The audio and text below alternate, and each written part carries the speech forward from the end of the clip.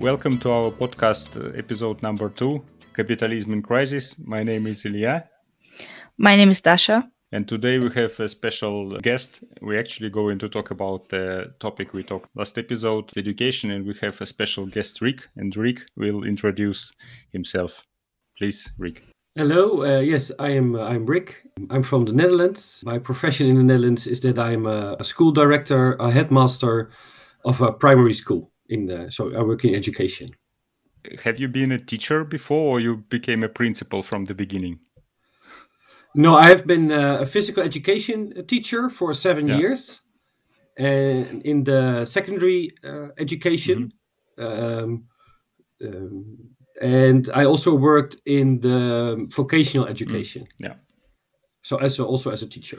So the first question we wanted to ask you, and we will also have a short poll made in Instagram. So when you picked up your profession, for instance, if you remember, what was your main motivation, or how did it happen that you end up to be a teacher, or was it just an accident? Well, a little bit it was an accident. I really wanted to work in sports, but at first I didn't want to teach because I didn't like that I had to teach the entire day to other people how to like sports. Instead of playing football, right? Instead of doing sports myself. So my first year I did sports marketing. And I had a small assignment in sports marketing that you had to work for an internship for half a year, 1 day a week, at a primary school to teach. Because if you work in sports marketing, then you also have to know about the sports. That was the idea of my education. For half a year, I did that, and I liked it so much that I decided then that, okay, well, maybe I won't do it for the rest of my life, but for the couple of years in the near future, I really would like to be a physical education teacher. So I could switch for my first year, and then I did year 2, 3, and 4. I did this for the physical education teacher. That's pretty interesting because we, as Ilya already said, we made a poll on Instagram and asked our subscribers what their motivation is for their future career, like for choosing their future career. And actually 44% of the people chose career or money. That their main motivation when they're thinking about their future is money, which I already talked about in the last episode with Ilya, and he wouldn't believe me. I still an optimist. I still believe in the good in the people. I didn't thought that they're so cynical, honestly. Money, I mean, look, really. But 1/4 of the people chose that their main motivation is the desire to help people and change the world, and another quart said that it was gaining new knowledge in a specific area they want to work in the future, which I think is a glimpse of hope we have. Yeah. But this is also what, as I get from Yurik, this is, as you said, I liked it so much, that you also get something back from, I don't know, students, and then you liked it, and that was so, maybe, yes, you didn't choose it at the beginning on that, but then it was accident. I also choose my profession as accidentally, honestly. It's normal, I think, but yeah. Yeah, so I was curious at the age of your subscribers. Are they more like in the 18, 25, or are they also 30, 40, 50s? Because I think that it could be different maybe from young people than from older people. Yeah, the majority of the subscribers are my friends. That's why the age range is from 15 to, I think, 19. We also have a few subscribers in the 20s, but I think they didn't vote. And the majority of the people who voted are actually teenagers. So it's my age. The group who is going to choose their future career in the next few years. They haven't done it yet. Yeah, they haven't done it yet. They're only thinking about it. Yeah. Also, what I wanted to ask you relating to this question, if the job being a teacher is a demanded profession in the Netherlands, because in Austria, I think it quite is, because we always have, we never have enough teachers in schools, and they're always talking about it. And I just wanted to know about the situation in the Netherlands, and if you would recommend students nowadays to become a teacher, or maybe not, I don't know, and just some reasons why you would recommend it or would not recommend it. Well, of course I have to recommend it. If I won't recommend it, then I think maybe there's something wrong with myself. But well, of course, it starts with you have to like working with people. You have to like working with people who are learning stuff and they are making mistakes, and you have to have patience, and you have to have empathy for them, and you have to be social. So of course you have to like that. I really think it's a wonderful profession to do. But is it demanded? Is it like, do you lack teachers in Netherlands right now? Well, currently we have a big deficit of teachers.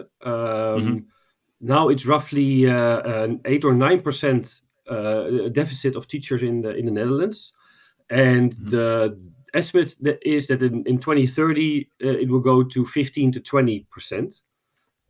And for school directors, so for my part, it's even bigger. It's around 15, and it will be going to 40 or 50% because in a couple of years a lot of them will retire.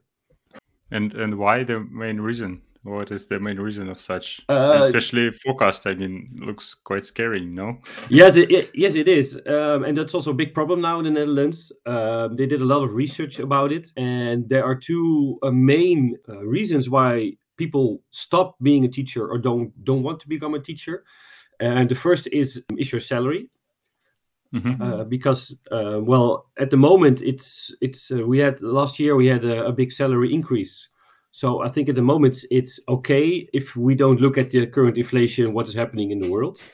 But that's also again a problem. But I think if you look at the situation one year here before, for the first time in a long time, your salary was okay.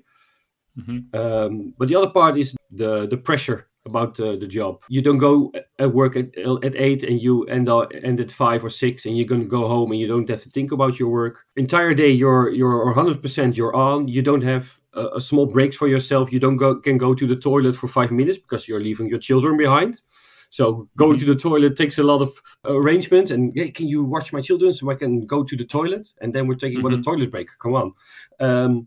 But also, you have to be 100% focused the entire time. You have to watch them. You have groups 25 to 30 large, maybe sometimes a little bit larger, sometimes a little bit smaller, but roughly about that area. And after when the children go home, then you have your administration, you have your grading, you have your meetings. So on paper, you work 40 hours a week, but in real life, it's more 50, 55, 60 hours. And yes, of course, that's one of your questions. You do have a lot more vacation, but a lot of the teachers, they also use the vacation to do the administration, which they couldn't do during the normal weeks, or prepare again for the coming classes. So also that on paper you have 12 weeks of vacation, but in reality that's also really less. At the moment in the Netherlands we have 2 weeks of May vacation. And I know that a lot of teachers are this week they were going for 1 or 2 days going to school to work. So they have vacation and they go for work for 2 days. So basically the workload is anyway that big that it also doesn't so the work worth it for many people. The workload, the pressure, and then combined with the salary. Yeah. Okay. So you really have to like it. You have to really want to work with children. And that's not enough nowadays to get enough teachers. So that's why I know that, of course, well, money is a big reason to do something. And well, if you can choose to go work somewhere else and have as much fun, and you get paid a little more. Yeah, and Dasha has one very specific question about the subjects. Yeah, I wanted to ask because at least in Austria, in our education system, it's like that we have some main subjects that the teachers count as more important, just because they you have them through all 8 years of middle school and high school together, and that's why they are counted as more important. And there are some subjects who are also quite important for some people, like, I don't know, for example, biology. And the free subjects is math, English, and German. And there are also a lot of interesting and important subjects for just different people, like, I don't know, biology or chemistry or psychology, depends on what you want to do in the future. And in Austria, you have a lot of pressure on passing math, English, and German, and biology, chemistry, and just the rest of the subjects that you have are they're not counted as irrelevant, but definitely less important than math, English, and German. And there's just a lot of pressure on the children in passing in every single subject, Yeah. even though I have some people in my class that I know that it will never ever do anything with, I don't know, psychology in their life or with math, but they will definitely need, for example, I don't know, biology or chemistry. And I wanted to know, is there something like this in the Netherlands, or do you know anything about something like that? I think it's roughly similar. If you look at the primary education, the children get a lot of subjects. We have from the government a list of goals, which at the end of the year 8 they have to know. But we have a standardized test at the end to determine which secondary education you can go to. Officially, it's the advice of the teacher. But if the test is higher, then the teacher has to follow the test. So the test is a big part of it still. But the test is only at math, at Dutch, and how good you can read. So it's basically all about those 3 subjects that are the maybe more important than the rest, because there you get tested on those, and you don't get tested on geology or history or biology or stuff like that. If you go to secondary education, usually you start with a couple of basic years where you get all the same, and then after a couple of years you can choose a certain area in which you want to specialize yourself. And depending on which kind of level at secondary education you do, there are different options. For once, you can go more in the social studies. So then you get social works as a subject. You can get math A, but you can also go in a more a beta part. Then you get science, you get biology, and you get math B or math C or math D. So you get different kinds of math, which are more with biology or with the other STEM subjects. That's actually pretty cool. I mean, yeah, in Austria we have something similar with the splitting in middle school, in the beginning of middle school, between people who are getting deeper, I don't know, digging deeper into the languages, and people who are studying more technical subjects. But that's it. That's the whole split, and we actually don't. I mean, we have a split. I'm in the math. I don't know, in the math part of the school, and I'm learning all the technical subjects. But I still have to learn an extra language. Of course, I have one language less than the people who are studying a language, but because in Austria we have a great I don't know, language education. I don't know how it's called, like classical education, especially in Latin and Spanish and French. That's why. Oh yeah, out of curiosity, do you have Latin in Netherlands somewhere? In somewhere. We were surprised when we come here, realized a lot of people still learning Latin. You basically, yeah. There's Latin in the if you go to the VWO, and that's the preparation for the university, and there you get Latin as a subject, and then you can choose it later on for an exam. So you can it's possible that you have subjects in the beginning of your secondary education, and then later you can choose them to go to do exams in it. To give you a little bit answer to you, Dasha, in the Netherlands, Dutch and English is mandatory for all students. And then if you go more in the alpha direction, then you can have French or German, or both. And if you go to the beta, then you get more into the STEM, the science, technology, more of that area. So based on which kind of area you will do your final exams in, it's more than 2 languages. But Dutch and English is mandatory for all. Yeah. Yeah, the same like in Austria, German and English is. Yeah. I mean, It's similar. Yeah, German, English, and math is obligatory. It's a central exam that everyone is taking at the same day and at the same time in Austria, and then you're choosing subjects you want to finish school with. But there's a complicated system. It's how you can choose some subjects and some you're not allowed to choose because you have not enough hours in these subjects. But it's and it depends where you want to go after. So you want to have this test basically on this exam to if you want to enter into one university. I mean, actually in Austria, you can, for example, if you want to study, I don't know, physics, you can in theory go to university without writing your final exam in physics, but you will have to do an extra test to get into the university. And if you're having physics in your final exam, you don't have to do the test. That's the difference. Okay. Yeah, it's almost the same in the Netherlands.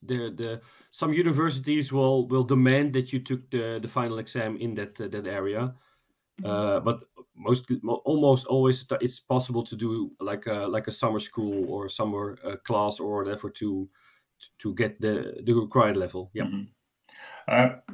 Coming back to the public versus private system, I wanted to ask one question, which is very interesting for me. Then, I mean, in Austria as well, it's mainly public schools, like everywhere in the world, actually, as I realized also. Anyway, it's like, I don't know, 84% of students in the public schools, in the OECD countries at least. And then the question is, how do schools compete? Why? What is your point of view? Why one school is better, another is worse? I know as a parent, for example, but I'm interested from inside how it comes that one school become better, another worse. Well, I think to become better is a whole variety of things. Yeah. The quality of teachers, the quality of the support, the quality of the leadership. Then again, also it helps what kind of students are in your school. For example, how you attract better teachers in the school, because if it's all public, right, you have the same funds basically, all the schools. You cannot attract them with a lot of incentive money-wise, I guess. No, that's true. You cannot attract teachers with money. I try to let me make it personal. I try to attract the teachers to come and work at my school because we have a social group of teachers. We tend to each other. You don't work alone. We work as a team. We have fun with each other. We go on team outings, and also it helps that also every school has some selling points. For me, my school is in a small village, not in a big city, and if you work in a big city, you have big city problems, and the big city problems are that you have a really diverse population with diverse population of parents, and that brings a lot of more. I don't want to say problems. I want to say challenges, but it can feel like for problems. Parents at my school, they want to help. They want to help the school, so they want to, when we have a cleaning night or we have a field trip somewhere, they want to drive. So that makes it easier and more fun to work at a small village school than at a big city school. Of course, there are also teachers who really want to work in a big city school and they like those kinds of challenges. But the majority of the teachers will make a different choice. So that's our selling point. So, and I said we have a shortage, and you see the shortage is the biggest in the big cities, and in the villages it's not that bad. And also when parents can choose which school their children wants to go when they want to enroll their children, usually we have only not in the big cities, because then you have to have there's a draw and you don't get the school which you have chosen maybe. So in a small village, it's easy for the parents. I'm the only school in village, so that's really easy. But usually when there are maybe 2 or 3 schools, they have freedom of choice as well. And you can look up the results. The results are online. You can find them easy, and you can see how good the school is scoring on those main subjects, and so you can choose. Or some schools have a certain point of vision, how they want to teach children, and maybe there's a vision that is more suited for you than other visions. And if you then look at secondary school, you usually choose them which subjects they have. So if they have more alpha subjects and your child wants to go to an alpha school, then you go more there for that school. Or they have more beta subjects, then maybe you can go to the beta school. So there's more of also sometimes about atmosphere, and also sometimes about which kinds of subjects the school can provide. So it basically a principal or a leader of the school who creating what you just described, like atmosphere, basically can turn it into one side or another, and then this is the way how you. Okay, it's interesting. Yeah. So research shows that the kind of leadership is a big influence about the culture of the school, and also about the quality of the school. Yeah. Okay, it's interesting. Yeah, that's actually interesting. Do we have something like that in Austria? I don't think so.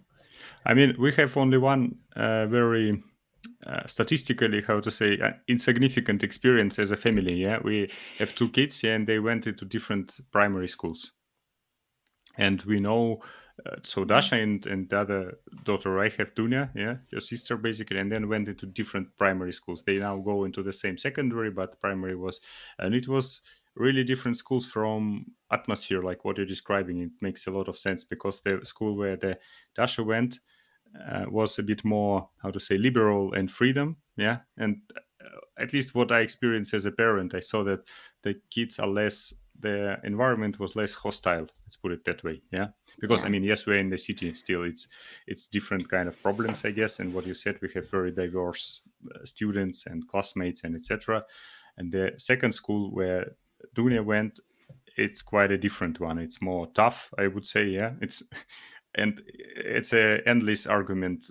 Is it what is better? Because on one hand, our life is also not very, how to say, sugar coated outside when you ended up the school. Yeah, maybe it's better to prepare the kids from the beginning, that it's not that easy, or maybe the other way around. Yeah, but I guess it's I mean, yeah, the benefits of my school was that we had a great community, but we had basically no pressure when it comes to gaining knowledge, and it didn't really motivate us to gain a lot of knowledge. I'm not saying that my education was much worse than the one of my sister, but my sister definitely did learn more in primary school than I did.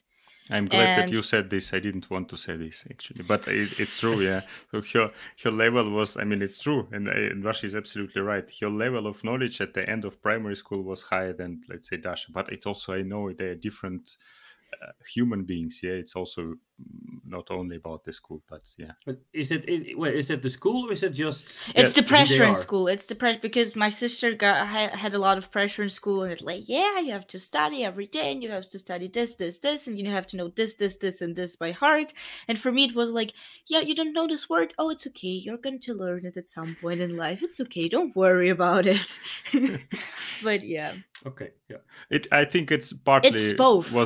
It's both, of course. Yeah, the personality also plays a role for sure. But I think there was definitely more pressure, like Dasha said, in the more hostile school. And again, maybe I'm oversimplified, but I see that link kind of. Yeah. Also. Yeah. And yeah, I mean, yeah. And also relating to that question, and actually to the question we asked earlier already, do you think the school should be all private or public, or should there be like a balance between public and private schools, and why? I think almost every school should be a public school, because private schools, then the best schools will go to for the children who have the most money. And now, even in public schools, we see those problems, because teachers of parents who have money, they want to, of course, every parent wants the best for their children. But if you have money, you can get a private tutor, or you can get a summer school, and you can pay for those, so you can help your child extra. Yeah. So the inequity, we see that really a lot already if it's a public school. If it's going to be private school, then the best schools will cost much, and the worst schools will be the cheapest.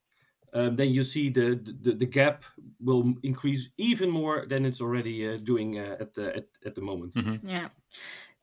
I'm actually glad you mentioned tutors, because that's a huge discussion, always a discussion in Vienna, at least, and in Austria, that you have a few universities in Vienna, for example, like the medical university, where, I mean, you could try to get there without a tutor, but the chances are almost zero. So you have to have a tutor that prepares you for the exam to get into the medical university. And the tutor costs a lot of money. Taking part in the exam costs a lot of money. And that means that medical students are an average medical student is coming from a wealthy family, because it's just a lot of money just to get into the school. And it's not a private university. It's actually totally free, and you're not paying any money for studying there, but you're paying a lot of money just to get there. And that's why that's one of the universities But doesn't it mean that it means that the system cannot prepare the pupils to enter? Because, as you said, the university is not private at the end, yeah, and they want. I believe the main motivation is to have a high level of education, so the doctor will not kill somebody, basically, yeah, right after. Yeah, but you can do it while you're studying. You can have. Yeah. So what I wanted to say, then it means that the whole system before is not able to prepare the students on its own to enter university. Yeah, no, but I think that you should give people a try, at least. Even if they're from a poor family, you should give them a try to get into the university. If the tests itself cost 250 euros, not every family is going to be like, yeah, sure, 250 euros, I'm going to give it to you. Just try out for the medical universities. I have some friends who are honestly thinking about not going there just because, not just because of the money, but mainly because the test is not cheap. But I think that will be a little bit argument for private education, because if you lower your expectations about your students at the start level, you won't get the end result in the same amount of years. So then maybe if you do that, if you say, okay, everyone can go to our school, and you're not at the level we want you to be if you start at our school, it will not take us 4 years or 6 years, but it will take us 2 years more. If you get funds from the government, you don't get those 2 years extra, because you only get funds because it's all the same. So 4 years is the same for all education, 6 years is the same for all educations. So if you say, okay, for us it's really important that it's 2 years more, then the system has to change, because the government has to give money for the school to do 2 years more schooling. And at the moment that's not the case. So then you can say, okay, maybe then the private is better, because then you can do it for 6 years instead of the usual 4, because you want to give all the students who start the same starting position to go and graduate. Of course, if you do it private, then it will cost way more. So that's always, again, an argument for a public school. But I think that's if you really want to give students the same fighting position at the beginning, you have to change stuff in your structure, because it will always happen that there's a big test coming up. Okay, you have money, you can hire a tutor, and if you don't have money, you cannot hire a tutor. Maybe we have to make sure that parents will not be able to, or they won't hire a tutor, because they know that every child can reach their full potential in the structure we built for the children. But if we standardize everything too much, that's not possible. Yeah, but that's what we were actually talking about most of the time, I think. Then when it's exactly like you said, when it is very homogeneous, like, and also I'm not arguing for a private school, understand me correctly. I never said that I want the private schools to be majority. I think the competition is the key. Yeah, I think the proportion of private schools exist now in at least what I get in Netherlands and in Austria is the right one. It's very small amount. Still, there always will be wealthy people who have money to give their kids education or hire a tutor, but you cannot. I don't think it's unrealistic to expect that you can make that system that will bring everybody to the same level, that they will be able to go to the, I don't know, medical school. Yeah, because again, it's maybe medical school comparing to, I don't know what other should I choose on the, like, geology even. let's put myself on the spot here. If you want, the medical school is much more demanding in terms of education as well and studying what you need to know even before you enter, and that makes sense. Yeah, No, but you cannot expect from school to bring everybody to that level. Yeah, maybe for geology everybody can go, but for medicine not everybody. Yeah, only talented and those who has money, unfortunately. Yeah.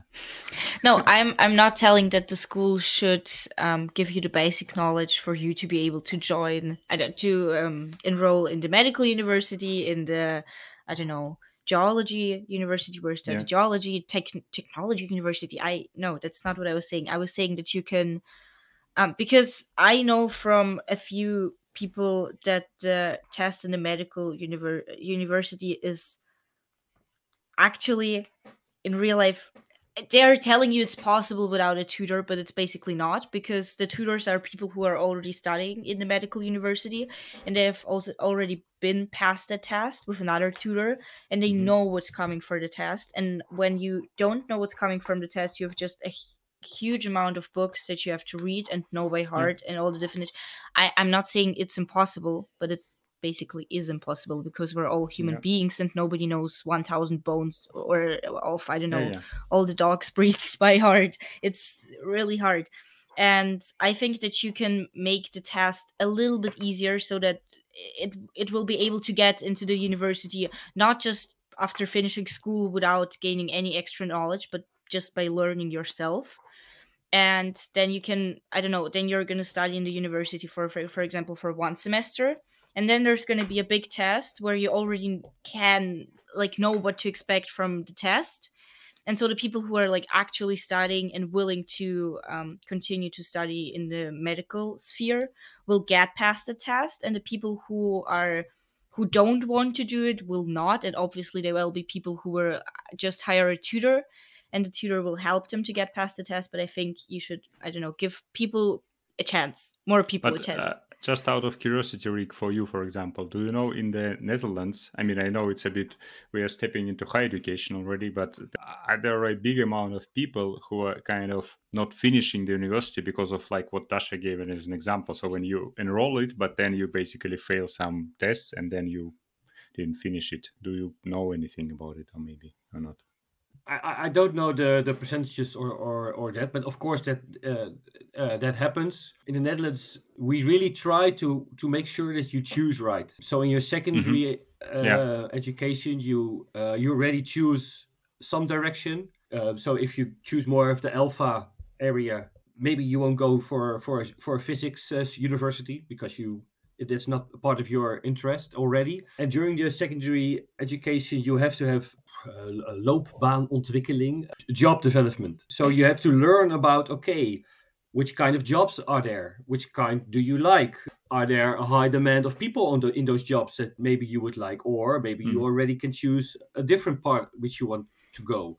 So you're really prepared at an early age to choose.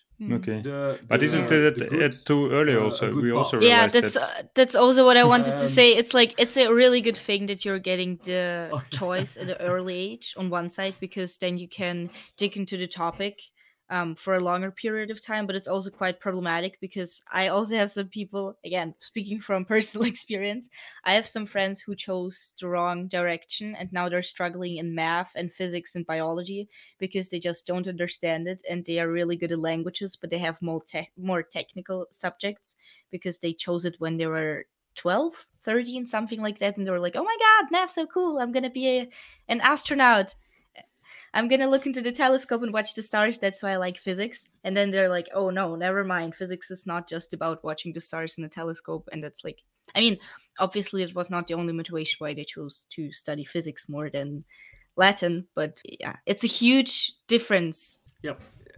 I totally agree. I was coming to say that part that in the Netherlands we have that preparation for work, but can you ask that from a 12, 13, 14, 15-year-old a child? Maybe not even from a 20-year-old child or a 21-year-old child. Yeah. I think there are children who are really know what they want and they can just go ahead and go follow the path. But I think there are a lot of children who don't know, and I think it's it's really natural. Come on, you're under the age of 20. You don't have to know everything yet. Yeah. The problem in education now is that we ask them to know it. And then if you choose wrong, then you have a really hard time finally choosing right. Also for me, talking about my personal experience, I think when I was 14, 15 years old, I wanted to be a math teacher. The year after that, I want to be an archaeologist. Then I didn't know, and then I want to be doing something in sports, but not teaching. Well, I finally went to be a physical education teacher, and now I'm a headmaster. So I think I am the example of not knowing what you want, but still really ending up in a good place, which I really like, and that's the most important. And if it's an astronaut or if it's construction worker or whatever, the most important thing is that you're doing something that you love to do, that you like, that you're enthusiastic about, that if you come home you want to tell at home, I did this today, or I did that today. And that's the most important, and not which kind of level or grade or whatever. That's totally irrelevant. However, our system is making your IQ the most important thing about where you're going for an education or for a profession. Sorry. Yeah, it's not helping you to get this perception. What you said, I fully agree with you. Yeah, I also think the most important is that and I think it's a very nice explanation. You come to home and you want to say what you have done. Yeah, because you want to share it basically. Yeah, you enjoy it. But I also think this is, I don't know what, and that actually, do you have an example, or maybe you know it from your experience anywhere in Europe or in the world, maybe the system of education which you really like and think, that things would be cool to have in Netherlands, for instance? Or well, not nationwide. I think there are a lot of interesting concepts at small schools which are doing way more than just focusing on those couple of subjects which are from the government, and then you have to, that's the key where you graduate on.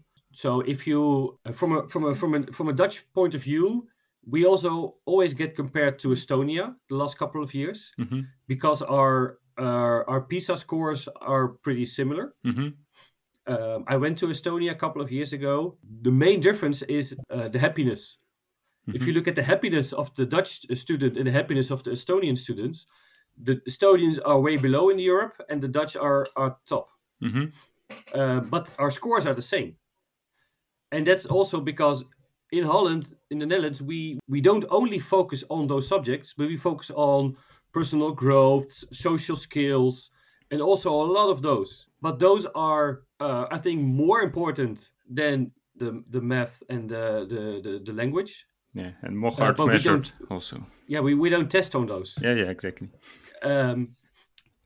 So it always hurts for me that if a child is really good at painting, really good at drawing, or really good at singing, it doesn't matter if you want to go to a secondary education how good you can sing or how good you can paint or draw, because we only look at reading, writing, math, and language. Yeah. But that's just a small portion of what a child can do, and the big part of a child can do, then we don't look at it, and I think that's a big problem. But also, I don't have a solution. I wish I had, but yeah, I wanted to ask: do you think it's realistic how to evaluate this part, of the person? Yeah, I don't know. Yeah, well, at the moment, my school, a lot of schools in the Netherlands, but my school as well, we're trying to be more inclusive. This school year, we had a 2-day study, and at day one, we learned a lot more about what it is to be inclusive. And Sophie Sergeant, she told us that there are a lot of lines from a person which you can draw, on all scales. So every line is a scale.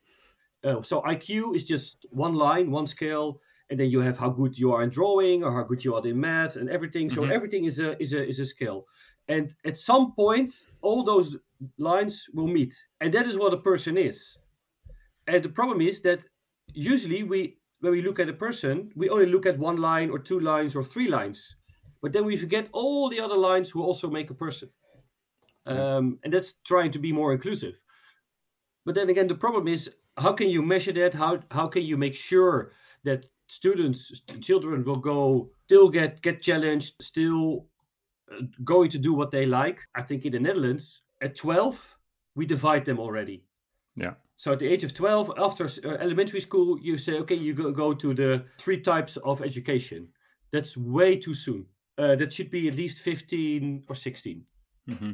But also then again, the problem is that if you are still in the same class at 15 or 16, also personal growth is going more divided.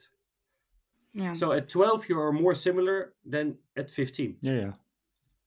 And it's a challenge for the education, for the teachers, to really teach 15-year-olds, all the 15-year-olds in the same class at their level, at their interests, at their speed. And that's easier to do at 12. So that's why the Netherlands say we divide them at 12. But I think that's really bad to do. But also dividing at 15 or 16 comes with its own challenges. Yeah. I never thought that actually you're right, that to keep the, let's say, motivation even for the 16-year-old in one place, it's really should be tough. Because they're all different, and some of them are more interested. And as Dasha said, not everybody interested in everybody's subject, although the teacher, of course, loves to hear that his subject or her subject is the best. Yeah. I mean, in our school, we have some teachers who understand. We have some great teachers, and we all love the teachers, but just not everyone is interested in the subject of the teachers. And we have some teachers who understand it, and some teachers just don't. And I kind of understand. If I would be a teacher, I would also think that my subject is the best and everyone should love it. But it's just not the reality, sadly or luckily. Yeah.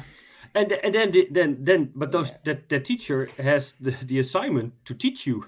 Yeah. Even if you don't like that subject, he has to teach you, and you have to learn. And that's not a good relationship to have, because, well, you're 15, 16 years old. You're fighting with your parents. You're fighting with authority. So you're also fighting with the teacher. And then the teacher has a job to do, and you're fighting him. Biology says you're fighting him. That's natural, but it's really hard for the teacher because, well, he's not your parent as well. So that's extra hard. Yeah. Yeah, no, I understand it. I'm talking a lot about my math teacher because I just love him. He's an amazing teacher. A really good example because he's, for example, also he has like his own class rules. And he knows that some people are just not interested in his subject, and he's just telling them the things that are relevant for the practical test they're going to take in 1 year. And the rest of the class who's actually interested are sitting in the front rows and actually listening to him talking about stuff that is not relevant for the test, but is still fascinating if you like math. And it's not a solution for every subject, obviously, but I think it's just a possibility how you can. Yeah. But can I make the devil's advocate argument? Yeah. That he's just saying all the kids who are bad at math and the dumb kids can go in the back, and the smart children can go in the front because we're going to have fun. No, it's not. It's not dumb and bad teachers. It's not like that. It's we have tests. And we have things that are coming for the test, and we all have to study and prepare for them. And he's finding a way to explain it really, really simple so that everyone understands it. And I know he's a really bad example of an average teacher because you can see how much effort he's putting into the lessons, much more than an average teacher. Just people who are interested in getting an extra math exam at the end of school that is not obligated are sitting in the front, and while the rest is practicing for the tests that are coming up and at things they don't understand, the rest of the class is learning new stuff that they're just interested in. I also can say if it's hard for them, if he's teaching extra math to the students at the front of the class, how can he help the students who are not so good at the basic? You always have a practice sheet, and you have the solutions with the way how to actually solve it. And when you have questions, you can always ask him. He's giving the smart kids, or like the kids who are more interested in math, just a really hard example. They have a math problem. Yeah, that you have to solve, and he's helping the rest of the class that is not understanding something that is coming for the test. And I think that's actually I enjoy math because I think it's really fair divided.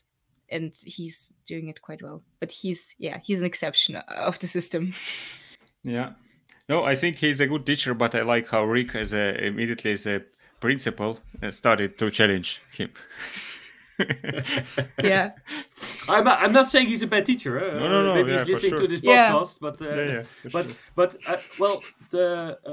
I really like that he's trying to find a way to help all the different students in his classroom. The challenge is that I think every student deserves as much time in the classroom. Yeah. And what I Yeah. heard you say for a little bit, that's why I tried to poke you a little to get some answers out of you. That he doesn't have to say, okay, if you don't like math, just go sit at the back. He doesn't care if you're dumb, and if you really like math, go sit in the front, and I can help you when we have some fun. That's why I said maybe a devil advocate part of my question. Yeah. No, it's fair. I But mean, it's definitely not his. I know what about whom Dash is talking about, so I can tell it's, at least from my perspective, it's definitely not the case. Yeah, he's not like that. Just yeah. I think we have a great talk. Yeah, I just as a final closing question, maybe coming back, because we talked now a lot about the problems that the teacher has to.